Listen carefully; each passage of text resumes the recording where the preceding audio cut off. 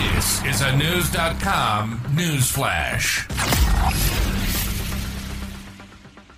A body found in a submerged car in Alabama on December 7, 2021, has been identified as 22-year-old college Kyle Clinkscales, helping to solve the mystery of the missing student who disappeared 47 years ago. The case boggled the minds of authorities and family for nearly 5 decades after he vanished on the night of January 27, 1976. Former Troup County Sheriff Donnie Turner, whose office searched for years to try and find Kyle, appreciated the closure but still stated, "I have no doubt in mind he was killed," according to AL.com. He went on to say that people have talked about this in the community for years and years and years. How everybody didn't know this, I just don't know. Kyle, a student at Auburn University at the time of his disappearance, was last seen working at a bar 35 miles away.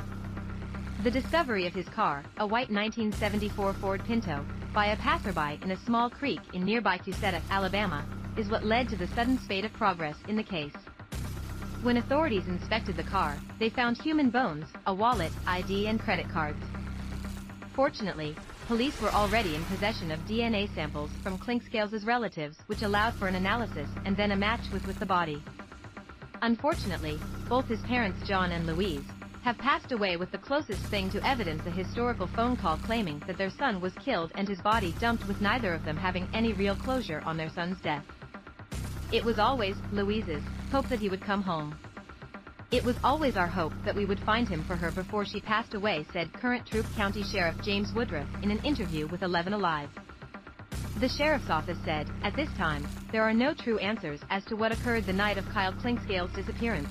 However, investigators hope this provides some sense of closure to the family of Kyle Clinkscales."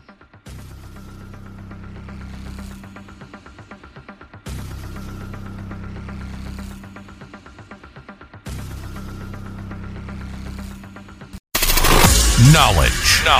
Unfiltered. News.com. News.